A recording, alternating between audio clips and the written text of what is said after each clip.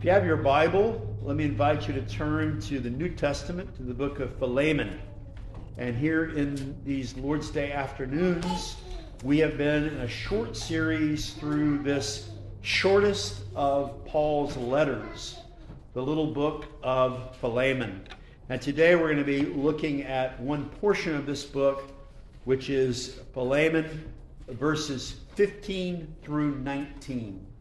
Philemon verses 15 through 19. And so let me invite you as you're able. Let's stand in honor of the reading and hearing of God's word.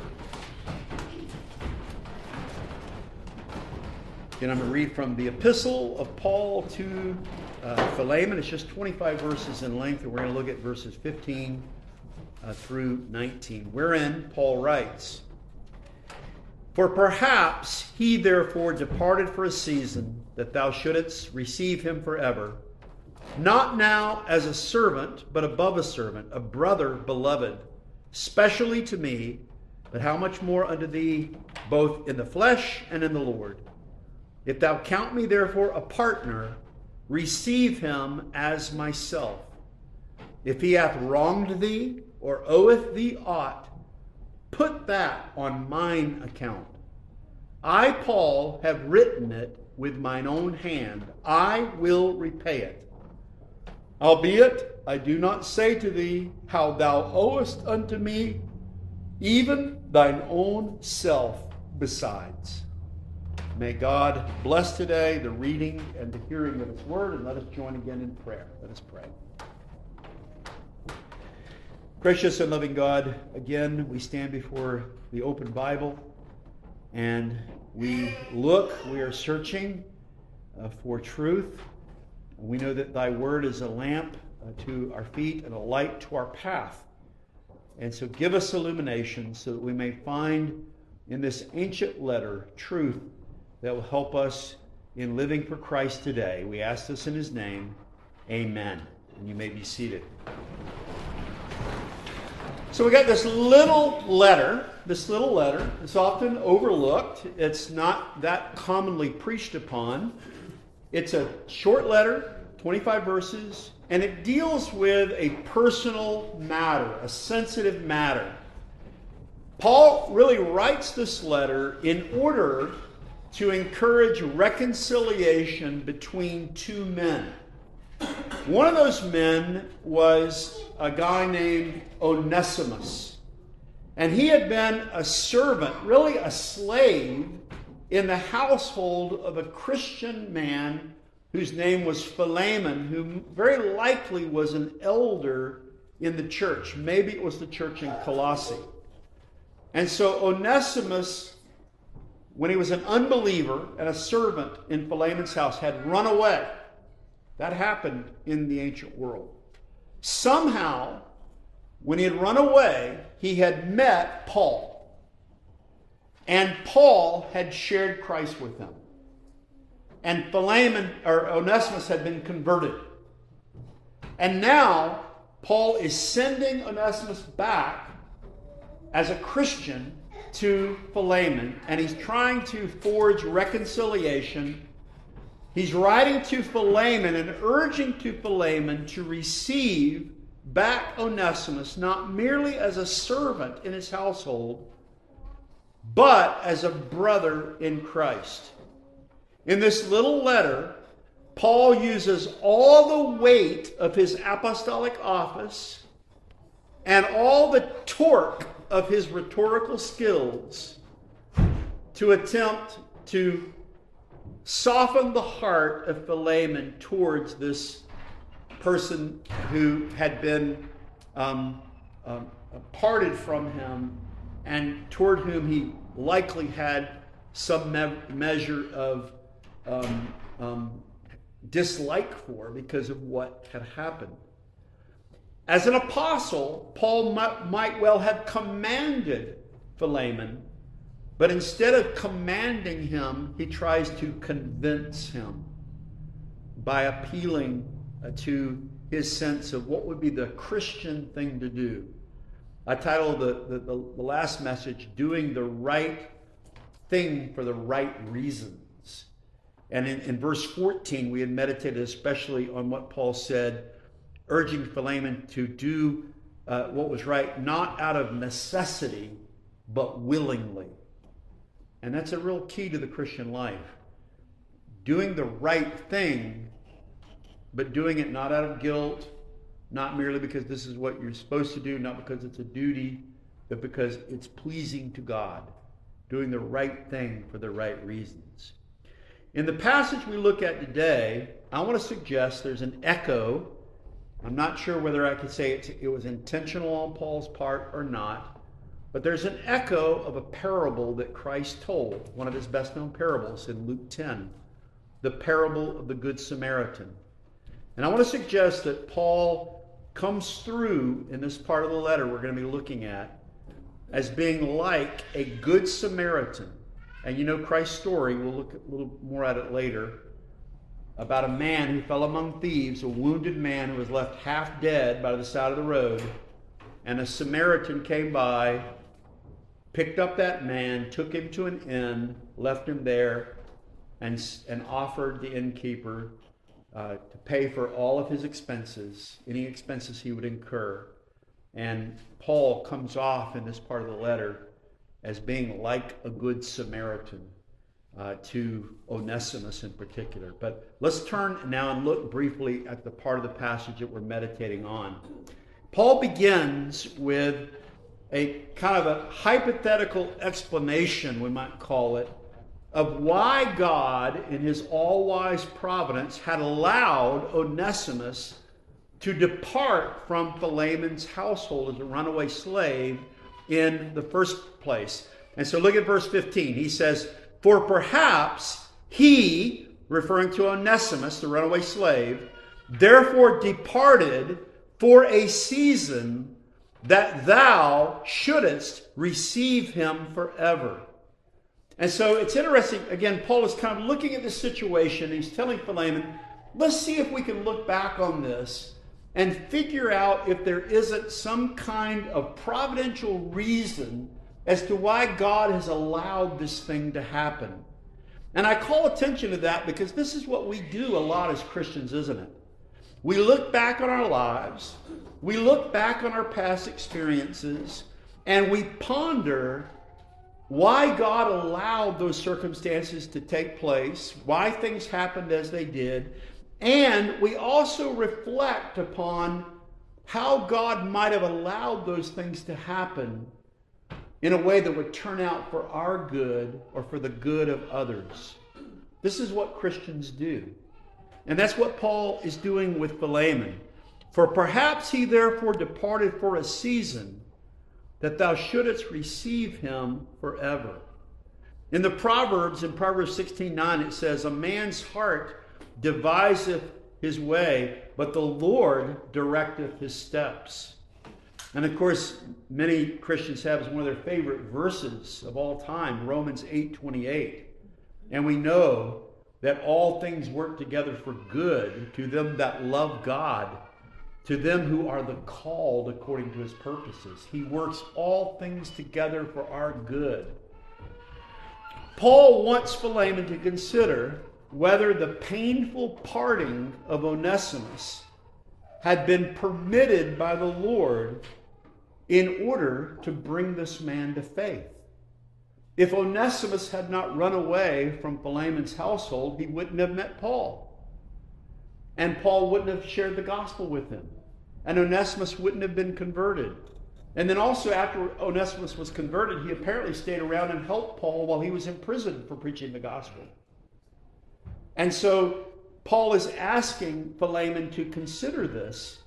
And he's saying, listen, you should receive Onesimus back into your household, and you shouldn't hold a grudge against him because of what he's done, particularly because he's going to seek your forgiveness and seek reconciliation with you. You're not going to just get him back into your household as a servant for a few fleeting moments in this life. But, he says in verse 15, perhaps God has allowed this that thou shouldest receive him forever. What did he mean by that? That if he comes back as a Christian brother, You're going to have a relationship with him in heaven. He's going to be your brother in heaven. This actually is kind of interesting to think about. Verse 15 is one of the key proof texts we have in the Bible for the notion that our relationships with Christian brothers and sisters will continue in the age that is to come. We will know brothers and sisters in heaven. We will have friendships that will continue in heaven. That's an amazing thing to ponder. Christ told the Sadducees that at the resurrection we neither marry nor are given in marriage. The institution of marriage will not continue in heaven, but friendships will continue. The friendships between husbands and wives, between Christian brothers and sisters. You'll receive, maybe God has allowed this so you'll receive him back, not just temporarily, he might be your servant again, but that you might have a relationship with him as a Christian brother forever.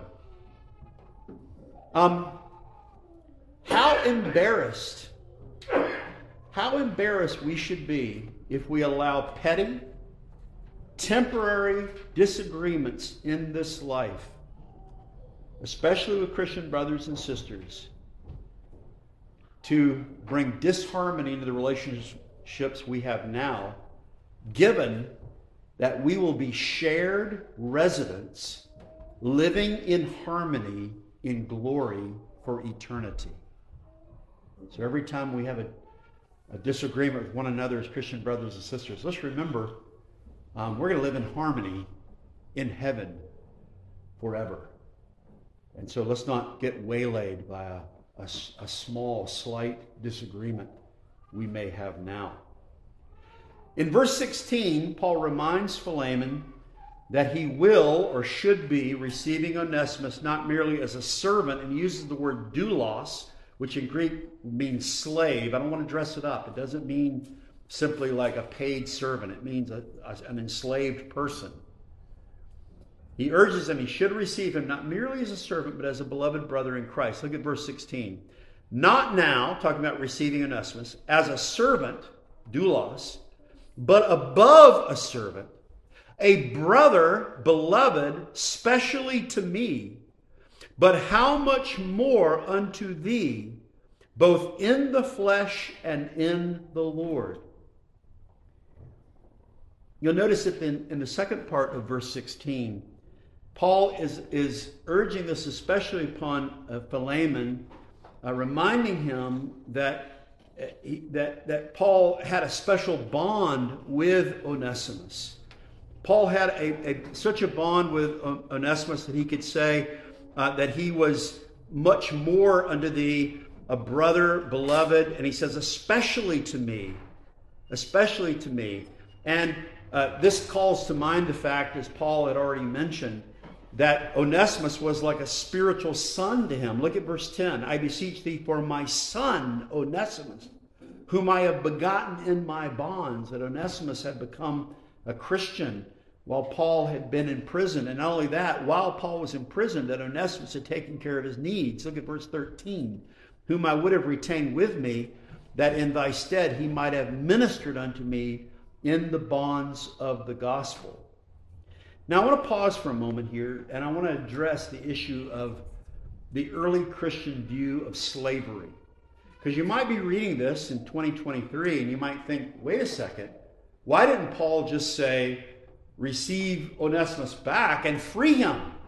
But instead, he says you can receive him as a servant, but as more than a servant, as a beloved brother. The implication is that Paul expected Onesimus would return to his same station as a servant in Philemon's household, but he would also have the status of being a Christian brother as well as being a servant. And that might seem incongruent with what we think Christianity is supposed to be about. And so let's reflect on that for just a moment. One thing we need to remember is that slavery was a universal institution in the ancient world. Every culture of that time practiced slavery, and people were often enslaved through war. They would defeat a people and enslave part of their population. It's estimated that in the city of ancient Rome, for example, about 50% or more of the people who lived within Rome were enslaved persons. And so it was taken for granted that this was a part of society. What was unique among Christians and Christianity as a movement was the fact that they welcomed into their churches, into their assemblies, both slaves and masters. And there are passages in Paul's writings that are known as household codes. Let's look at one of those briefly in Ephesians chapter 6. In Ephesians 5 and 6, there's a household code, and Paul's talking to a church, and he addresses wives and husbands. He says, wives, be submitted to your husbands as to the Lord. Then he says, husbands, love your wives. Now, in the first century world, no one would have been shocked if Paul had said, wives, submit to your husbands. What they would have found shocking was Paul said, husbands, love your wives. And then in Ephesians 5, he also gives instructions to children and parents. In Ephesians 6, verse 1, he says, children, obey your parents in the Lord. That would have shocked no one in the first century world. They thought children ought to obey parents. The father was the pater familias. He was the head of the household. You should listen to what he says. What they would have been shocked by was the fact there were instructions to fathers not to embitter their children. So in Ephesians 6:4 it says, and ye fathers, provoke not your children to wrath, but bring them up in the nurture and admonition of the Lord.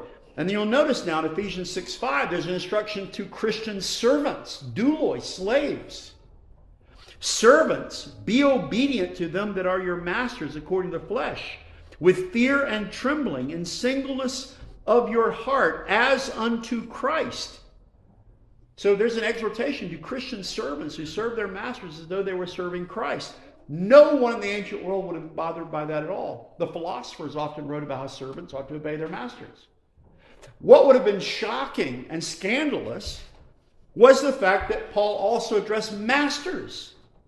And so he said in Ephesians 6:9, and ye masters, do the same things unto them, forbearing threatening, knowing that your master also is in heaven. Neither is there respect of persons with him. You masters, remember, you have a master in heaven. Don't be forbearing. Treat those who are your servants, in some contexts it would have been like employees, with forbearance and kindness. That's what would have been shocking to people in the first century world. And we see a very similar household code if you want to compare another passage in Colossians chapter 3, verse 22 through chapter 4, verse 1. So the odd thing about Christianity was that in this culture that had slaves and masters and had usually divisions, men and women didn't normally meet together, children and parents didn't normally meet together, servants and masters certainly didn't meet together, and then you get these people who are Christians, and they bring all these types of people together in one place. And in addition to that, you have people like Paul saying things like he declares in Galatians chapter 3 and verse 28, wherein he said this, there is neither Jew nor Greek, there is neither bond nor free, there is neither male nor female, for ye are all one in Christ Jesus. Paul said you're all spiritual equals, whether you're a man or a woman, whether you're bond, enslaved, or free, whether you are a Jew or a Gentile. And so Paul was saying your external status in this world doesn't matter. You have worth and standing before God, whoever you are. And in fact, Paul said, acknowledging that Christians are a minority, they don't have any political power, they can't overthrow the institution of slavery. But he says in the church, you're all spiritually equal. And in fact, in 1 Corinthians, he even urged people to be content with the status that they have, realizing that your worth as a person doesn't come from your status within the world. Look, for example, at 1 Corinthians chapter 7, verses 20 and following, where Paul said, let every man abide in the same calling wherein he was called. Art thou called being a servant? Care not for it. But if thou mayest be free, use it rather.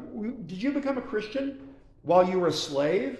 Don't worry about it. If you can become a free man, okay, gain that status. But whether you're enslaved or free in God's sight doesn't matter. That's what Paul was saying. He continues to say in verse 22 of 1 Corinthians 7, "For he that is called in the Lord, being a servant, is the Lord's free man. Likewise also he that is called, being free, is Christ's servant." And then he says, "Ye are bought with a price. Be not ye the servants of men." And see, he was talking to churches where they actually had people who were slaves, who had probably stood on the auction block and been bought and sold. And he says, listen, whatever your external status is, you've been bought. But you've been bought by the blood of Christ. And whatever your external status is, now you're a free man in Christ. So the words that Paul says to Philemon have to be understood in that context. No, this is not Philemon's not a socially radical letter. He doesn't say go back and you must, Philemon, release Onesimus. But he does tell Philemon, he's coming back to you not merely as a servant, but he's coming back now as a beloved brother. Christianity had within it the seed that would do away with slavery in lands where Christianity would spread and the Bible would be preached and taught, and where the Christian worldview would exercise its influence. There are actually two places in the New Testament that I think show better than any place what the seed of Christianity would do and how it eventually, when Christianity expanded and it had influence over nations and cultures, how it would change the world, especially with regard to slavery, even though we don't see it being brought to an end in the book of Philemon. Those two passages are, first of all, in 1 Timothy chapter 1 and verse 10. In 1 Timothy 1:10, Paul is giving what some would call a vice list, a list of sins, a list of sinful behaviors. And he's talking about these kinds of people are not in the kingdom of God.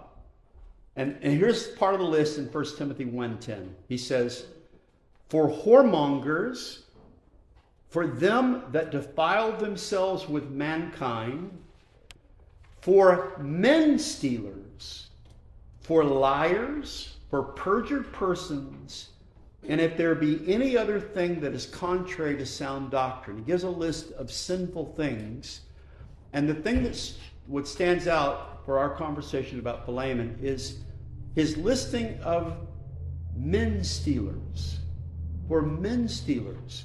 Because this was a practice of slave traders. They would often literally steal people, capture people, and sell them into slavery. And Paul lists that in 1 Timothy 1:10 as a sinful behavior. Likewise, in Revelation chapter 18, verse 13, John the Apostle describes the destruction of Babylon the Great, which may have been a symbol for Rome and the Roman Empire.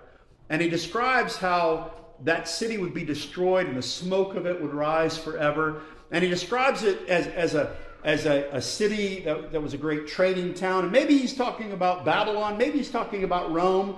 Maybe he's talking about what Augustine will call the city of man. Maybe he's talking about every secular city that sets itself against the cause of God. And he talks about how all they have are dollar signs in their eyes. All they care about is making money and merchandising and materialism. And he says there's going to come a day where all this is going to just collapse in upon itself. And he lists the people who lived merely for trade. And in Revelation 18:13, he lists those who trafficked in cinnamon and odors and ointments. Maybe people who had essential oils they were selling, I don't know. And frankincense and wine and oil and fine flour and wheat and beasts and sheep and horses and chariots. And it's the last two. And slaves and souls of men. Literally, it reads, and bodies and souls of men. So those would be just two places, 1 Timothy 1:10, Revelation 18:13, where we could say we have the seeds of what is in Christianity that will eventually do away with slavery. But at the time Philemon has been written, there are probably less than 1,000 Christians in the world. in this part of the world where Paul is writing, in Asia Minor. Not that many Christians in that part of the world. Maybe a few thousand at the most. They were a distinct minority. They didn't have political power. They didn't have political control. They couldn't do away with the institution of slavery. But in the midst of it, he was saying, in your Christian assemblies, welcome men and women, children and fathers, slaves and masters. And in the circumstances of these times, treat one another and esteem one another, not according to your outward status, but according to your spiritual status in Christ. Christianity, again, has a seed in it of the worth of human beings that will do away with slavery wherever Christianity has influence. Think about Christian men like William Wilberforce in England, who would end the transatlantic slave trade in the British Empire. Think about the abolitionists who preached against slavery in the United States. But at this point, the institution persisted among Christians, even as Christian principles were undermining it. Paul heightens his rhetoric, going back to our passage, in verse 17, as he says to Philemon, if thou count me therefore a partner, and the Greek word there is a koinonos, a partner in koinonia, a partner in fellowship. If you count me therefore a partner, receive him, Onesimus, as myself. And of course, Paul's using his rhetoric here because obviously Philemon was his friend and Paul was an apostle. Surely he would receive Paul the apostle. And Paul says, if you're going to receive me, receive Onesimus, who's a slave but a Christian brother. Receive him the way you would receive me. In some ways, Paul is really taking the words of Christ and the way of Christ, because Christ often said when he sent out his apostles, he says, men receive you, they are receiving me. In Matthew 10:40, he said to the apostles when he sent them out, he that receiveth you receiveth me, and he that receiveth me receives him that sent me. Or think about in Matthew 25 when Christ said, whatever you've done to the least of these, my brethren, you've done unto me. And see, Christ says, whatever you do to my apostles, you're doing to me. Now Paul takes that and says, whatever you do to Onesimus, you're doing to me, an apostle. Receive even Onesimus as you would me, an apostle. And then he continues and he says in verse 18, if he hath wronged thee, if Onesimus has wronged you, or owes you aught, I don't know, maybe Onesimus stole some things from the household before he left. And maybe by the time he ran into Paul, he had spent all that money. Maybe he had taken money or expensive items. But Paul says, if he wronged you or if he owes you anything, put that on mine account. In other words, I will take his debt and I will make good for any debt that he has. Paul takes personal responsibility for him. And this is where I hear that an echo, whether intentional or not, of what I suggested to you earlier. I hear an echo of Christ's parable of the Good Samaritan in Luke 10. Many of you know the story very well. Christ, in the parable of the Good Samaritan, tells about a man who was traveling, and he fell among thieves and was left by the side of the road as dead. And two religious men came by, a priest and a Levite, but they passed by on the other side, and they didn't stop and help him. But last of all, there came a Samaritan. The Jews hated Samaritans. But the Samaritan stopped, and he helped the man. This is what we read in Luke 10, verses 33 and following. But a certain Samaritan, as he journeyed, came where he was, and when he saw him, he had compassion on him. And he went to him and bound up his wounds, pouring in oil and wine, and set him on his own beast, and brought him to an inn, and took care of him. And on the morrow, when he departed, he took out 2 pence, and gave them to the host, and said, take care of him. And whatsoever thou spendest more, when I come, I will repay thee. And then Christ, after he told the parable, said, which of the 3, the priest, the Levite, or the Good Samaritan, do you think was a neighbor to him that fell among the thieves? And the answer that came back was, he that showed mercy on him. And then Jesus said, go and do thou likewise. I've heard an interpretation of the parable of the Good Samaritan that suggests that Christ is like the Good Samaritan, in that he picks us up when we were left for dead along the roadside. But here, I think it is Paul, following in Christ's footsteps, who is a model neighbor to a man in need. Put that on my account. He picked up Onesimus out of a spiritual gutter when he was spiritually dead and nursed him to spiritual life. And now he says, I'm sending him back, and whatever debt he has to you, I will pay it. You're like the innkeeper. I'll pay it. I'll pay it myself. I take personal responsibility for him. And so Paul continues. Look at verse 19. He says, I, Paul, have written it with mine own hand. I will repay it. Often in Paul's letters, I think it was because he didn't have good eyesight. He was nearly blind by the end of his life, I think.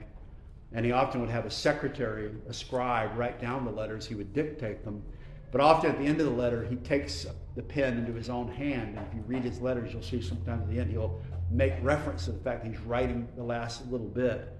Like in Galatians 6:11, the end of the letter to the Galatians, he says, see how large a letter I have written unto you with mine own hand. He wrote it in big letters because he couldn't see very well. He needed a large print version of Galatians. Write big letters at the end. And here, similarly, he takes the pen to say, I want you to make sure the scribe isn't writing this. I'm writing this. I, Paul, the aged apostle, am writing. Take care of this young man.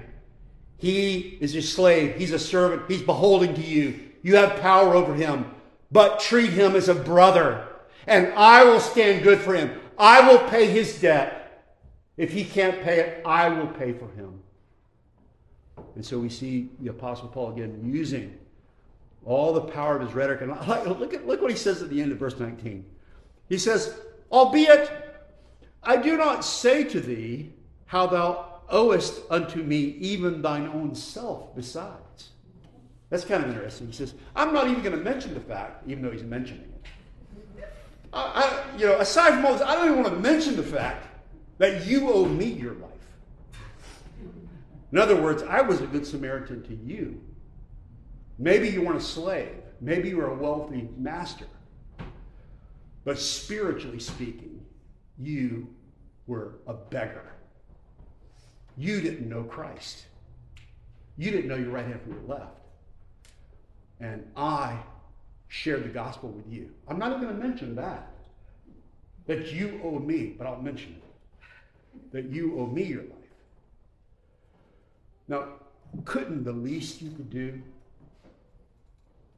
is be kind to this man that I'm sending back to you? Isn't that the least that you could do for such a one as this? Well, Paul is offering us in this little letter a Christ-like model of behavior. As Paul said in 1 Corinthians 11:1, be ye followers of me, even as I also am of Christ. And here's a question we might ponder as we come to the end of our passage. For whom might I be a good Samaritan?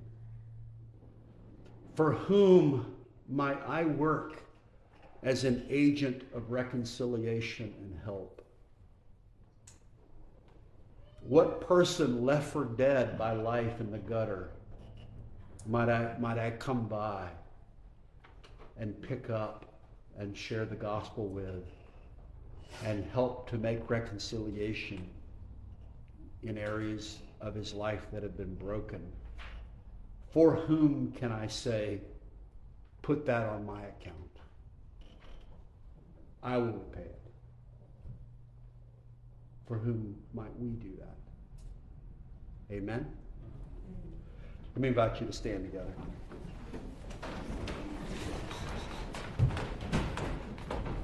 Let's join in prayer.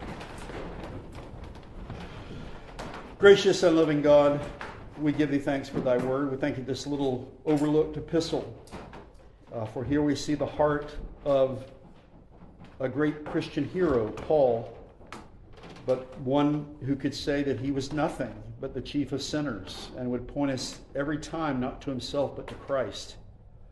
Help us to be a good Samaritan. Help us to be open-hearted, to be kind with those who have failed, and to help them to be reconciled to one another, to the church, to the faith, to brothers and sisters, and help us to be agents of peace and reconciliation in our own lives, to start with our own selves, start with our own household, and then as you allow opportunities for us to be such agents among others. We ask this in Christ's name and for his sake. Amen.